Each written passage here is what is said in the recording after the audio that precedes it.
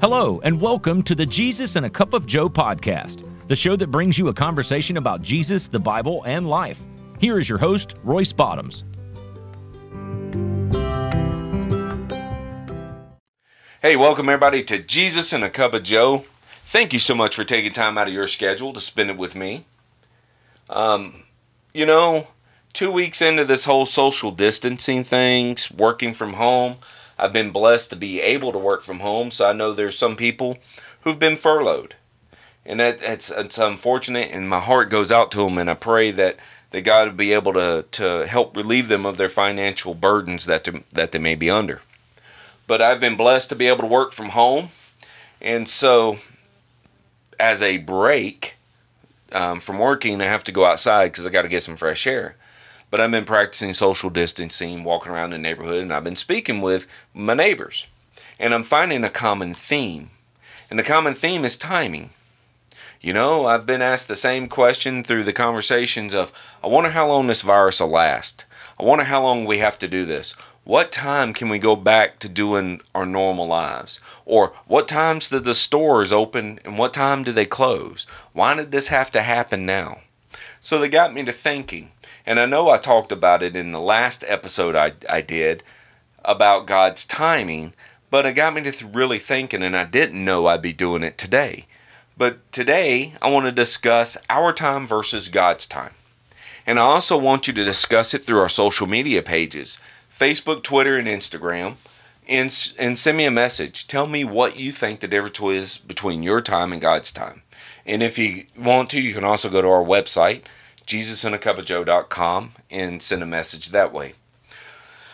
So, our prayers. When they're not answered in our time, we are tempted to stop trusting in the Lord and start chasing other things that we think is going to help with our issues. But at the end, we're still in the same issue that we started in. Nothing changed. Why is that? It's because we want everything in our time and we don't take into consideration we're truly on God's time. God is never early, He's never late, but He's always on time. Our time is not God's time. For us, God's timing often feels like a long, desperate delay. We've all been there. We've all been through a situation where we're asking God to give us the answer, to help fix it, whatever the situation is, but it hasn't happened when we wanted it. And so we feel alone. We feel like that situation's dragging out forever. But we got to understand that we are on God's time. God has His own sense of timing. 2 Peter 3:8, it reads, "But do not forget this one thing, dear friends. For the Lord, a day is 1,000 years, and 1,000 years is like a day." He has the perfect timing. God is not in a hurry, but He's always on time.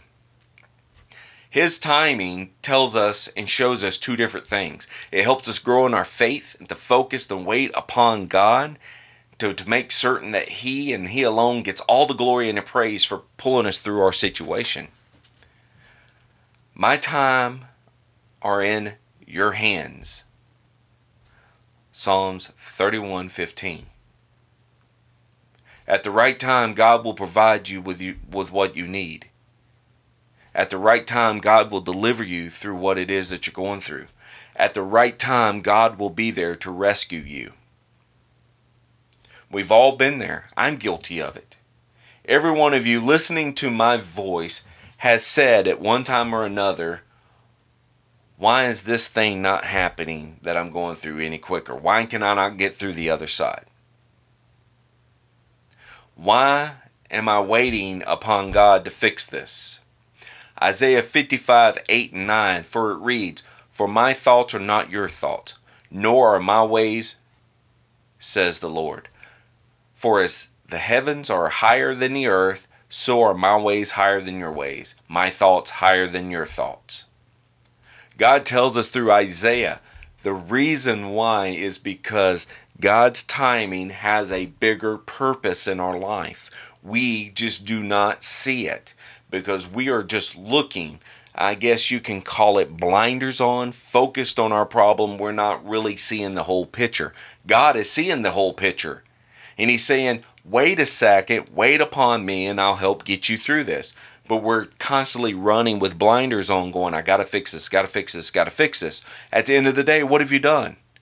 You've basically, you're in the same situation you started in. Nothing has worked, and you're back to waiting upon God when you should have done it at the very beginning.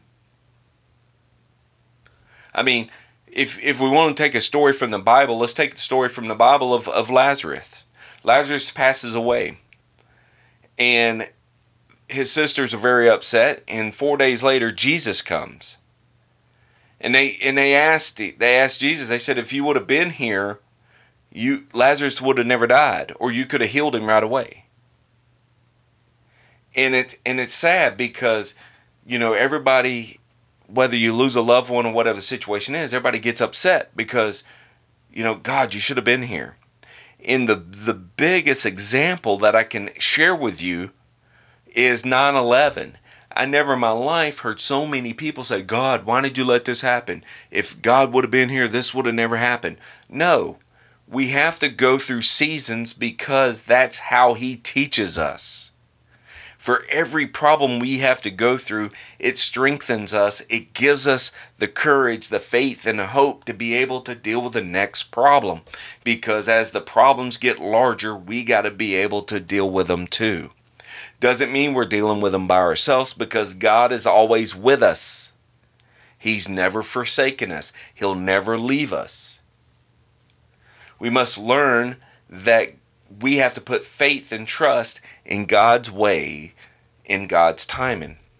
No matter how terrible or impossible the situation appears, no matter how awful you feel, and how there appears to be no answer, no help, no hope, God will see you through it because He alone has the final say.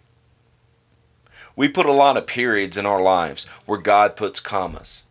When we think it's over, it's period. It's over. Whether it be your marriage, whether it be your family problems, whether it be financial help, jobs, futures, we put the periods there where God puts commas. Well, my marriage is over, period. Nothing I can do about it, period. Well, guess what? God has put a comma there. Because if you truly trust in Him and you truly have faith in Him and you truly are a believer, then there is a comma. My marriage may be over, comma, but God can help work you through it. We got to understand that God is in control. Jesus will take what is dead in you and He will rise it up from the dead. He will see you through the crisis, not just barely surviving, but you will learn to be victorious. You'll be victors and not victims. You'll be champions and not chumps. You'll be winners and not whiners. We need to stop putting the periods where God puts the commas. The world will put a period after Jesus' crucifixion and death, but God always had the last say. On the third day, He rose God from the dead.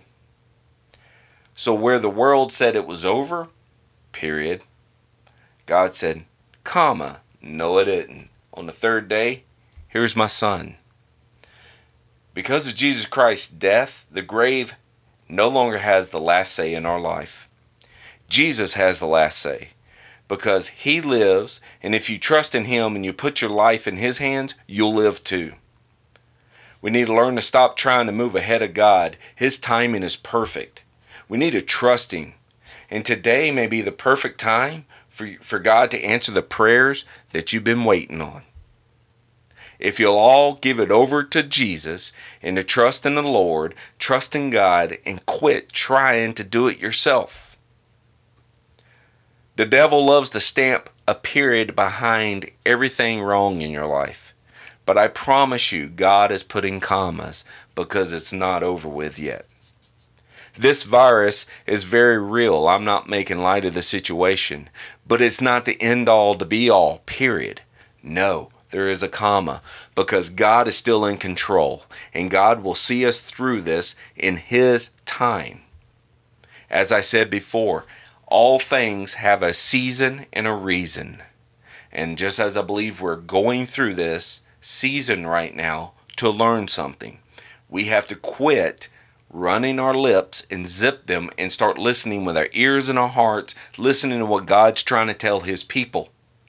Because there's a message there, ladies and gentlemen. I do believe in my heart of hearts there is a message that God is trying to tell us. We are just not listening. So I'm challenging you today to stop talking and start listening to what God may have in store for us, because there is a message. As I get ready to wrap up, I just want to say one thing. God bless each and every one of you. My heart is full to be able to get behind this microphone and to be able to bring you messages. I look forward to communicating with you, to talking with you. Reach me through my social media pages. Stir up a conversation. And as we get ready to close this thing down for today, remember, stop putting periods where God puts commas. All right? And always start your day with Jesus and a cup of Joe. God bless.